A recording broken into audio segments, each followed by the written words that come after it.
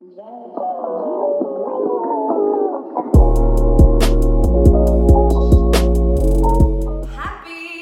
New Year's Eve, guys. It's Tracy with Finding Your Freestyle, and here we are, the end of 2019. I told myself, Trace, if you can get a video out before 2019, that's good enough for me, because to be honest, my traveling schedule and some serious creativity burnout was really a big theme for me personally in December, and that just really got in the way of content creation. And maybe some of these things will be stuff that we'll talk about in this video, but here is your end of year movement energy reading. It will also kind of look forward into the new year. So this is an intuitive reading for our collective. For those of you who are drawn to watch this, not everything is going to land, of course, but you may find if you return to these themes or return to this video, stuff may start to pop up in future. And so you can always return back to this video or the other months previous that I've done if you find this kind of content interesting or useful for you. So come along, let's get started. I'm going to talk about the first thing that is coming up big for this time and moving forward into 2020. The first thing I want to talk about as a theme for moving forward into this new year is clarity. As I was talking to students in this previous month that I've worked with, there's this sense that this year is merging right into 2020, which is sometimes a little bit different than other end of decade, start of new decade times. There's something really interesting about this mergy quality between 2019 and 2020. I don't know if you've noticed, but it's kind of like we're rolling right in. It doesn't feel like a lot is shifting, but one of the things that you might notice is that like New Year energies were already starting to hit us this month and even last month. And one of the things that's really coming up is this idea of just increased clarity. Of course, that has light and it has shadow, so let's talk about it. Increased clarity may come in the form of just having heightened perception. It may come in the form of just knowing what intuitively is right for you or not right for you. And also when you're perceiving others, things like reading authenticity, reading truth, reading higher potential, reading choice making is really, really easy than it has been as of late. So you may be noticing a greater inner fluency, transparency, and with that can come discomfort, because a lot of the way that we operate, not only in movement but in life, is a little bit of a mixture between awareness of ourselves and a lack of awareness, right? A lot of what we do operates from an unconscious or subconscious place. So as you are able to dig into that soil and gain greater access to clear thinking, clear decision making, clearer awareness, you might find that either it feels really, really good or not so good, and can really get in the way of you just being a productive person. So some tools to really help are, of course, meditation, and I would also say card reading and journaling. So things that really bring you to an anchored place so that you can decipher and sift through all the information that you're getting. And don't be surprised if the information that you're getting is very clear and very concise. I found in my own journaling process that I land on a singular word that encompasses a much greater concept or a much greater situation, but I'm really able to refine and to anchor into the deeper truth that's underneath any situation or feeling or whatever. And I'm glad that clarity is coming up into January, because this is a good time to set intentions. You know, intentions are not goals, they're not resolutions. It's just a way for you to be really clear about desires and forward momentum. And it doesn't mean that that can't change, but the idea of taking action by just declaring what it is that you may want based on the way that you feel can be really valuable to help you make productive choices and to create momentum moving forward. So use the clarity. Don't be surprised if it's a little bit uncomfortable, and maybe increase meditation, writing, reflecting in your practice. Not over processing, but just a little bit of that every day to keep you utilizing these energies. The next thing I want to talk about that piggybacks a little bit on this idea of clarity is this other idea of the multitudes of you.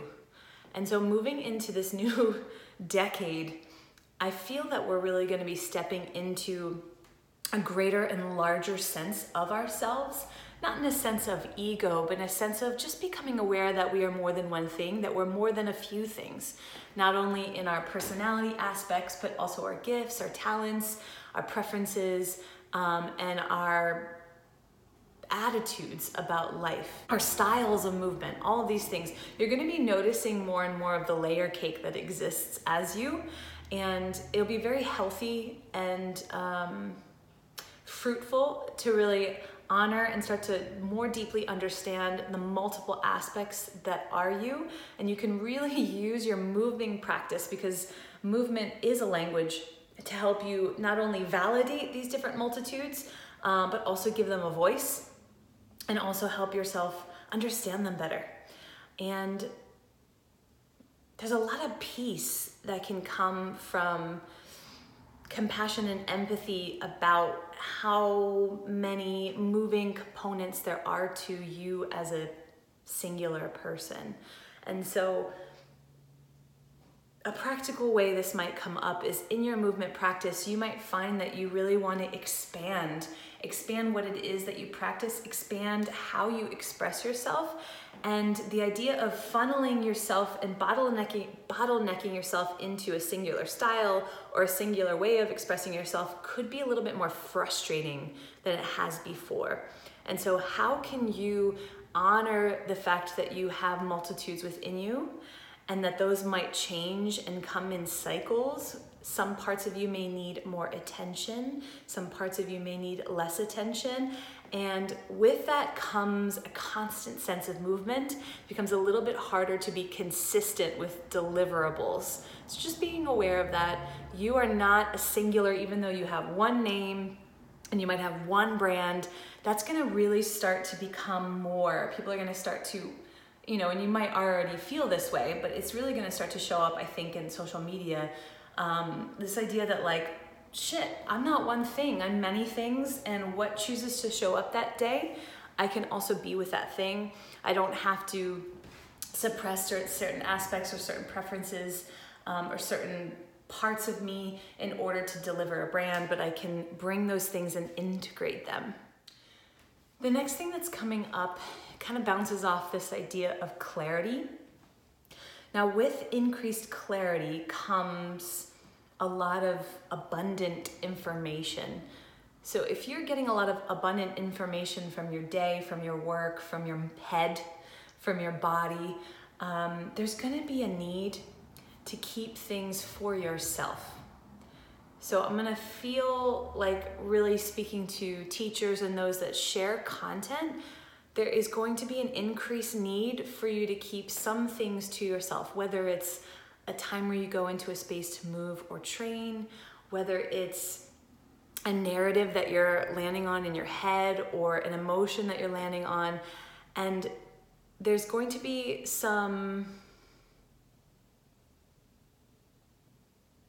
it's going to be healthy for you to filter what really needs to be shared with those in your life, those in your greater community, and what really can stay with you because there's this constant movement going on. So having greater patience and having a greater container to be able to hold experiences and hold things for yourself. Not everything has to get sent out. Not every thought has to be shared. Because there's just going to be this faster movement through things. So think about in your own practice and think about in your daily life when you're sending your energy outward, and does everything need to go outward, or can some of those things pass through you and stay with you and then ground through you without having to involve other people and other energies? So something else that's going to come up a lot, I think, in 2020 is just this popping up of more and more teachers. And I use that in air quotes because I want to talk to people who are, aspirational teachers, who are currently teaching, who have taught. And I think in the past and even in the present, there's this altruism. There's this sense of, I know this information and I want to share and help others and fix others, and I have the secret, and you know what I'm saying here. But this is a little bit of a problematic narrative because essentially you're not acknowledging that there's an exchange. It's not just an exchange of you are extending out your expertise and then someone is consuming and receiving and being helped by that. You are also receiving, you are also being helped, you are also a student in that exchange. And the beauty, I think, of what is so attractive about teaching is this learning process and this path of transformation and alchemy that happens when you step into that role.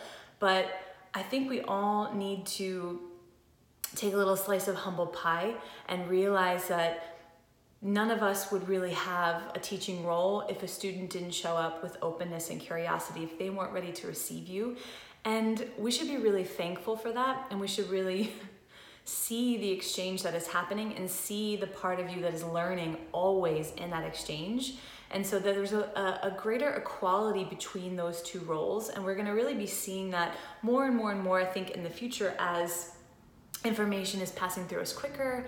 We're able to attain skills very, very quickly. We're able to attain information more easily. And so this popping up of virtual classrooms and online classrooms and teachers everywhere, we just have to be really real with ourselves of what that exchange is. And becoming a teacher doesn't elevate you in status. You may, of course, becoming a teacher may make you feel like you're elevating in status, but you're actually just stepping into a different kind of exchange.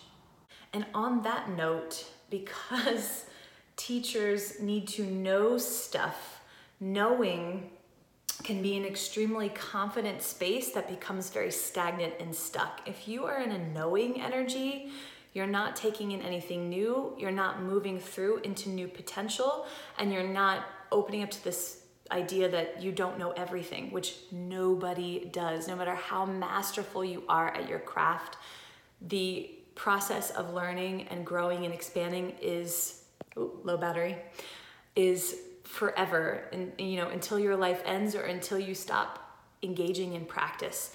And so if you find that you really get stuck in knowing because maybe you don't think you'll be given your role, if you don't know, maybe you won't feel valuable. If you don't know, maybe you won't be able to have a place in a community. If you don't know, knowing is really important, but understand that when you embrace and open up to the fact that even though you're sharing information, there's a learning that's happening, it's going to be a much healthier place. It's going to be less imbalanced. And I think that the student-teacher relationship will be vastly improved when we get out of this pedestaling that happens, I think, when people step into teacher roles.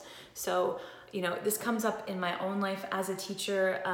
I've been into different steps, I felt, of mastery of certain things, but I still have so much to learn, and I still am so appreciative and valuable of the spaces of which I get to facilitate in, because I learn so much. And on that note, I should add that the spaces that you're creating are the spaces that you need. So a lot of times teachers, facilitators, they open up these spaces, they open up these experiences and these opportunities, and they feel that it is for the other person. But ultimately, we are also creating these spaces for ourselves.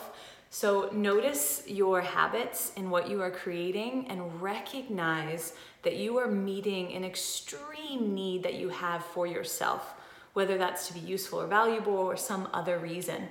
But I think that just greater awareness that this is going on, greater awareness that you are in a role, but you're not in an elevated state, and that we are all exchanging, distributing, receiving, consuming energy and information and content and thought, and it's just always going in and out and in and out, and we're just in this great wheelhouse contributing and receiving.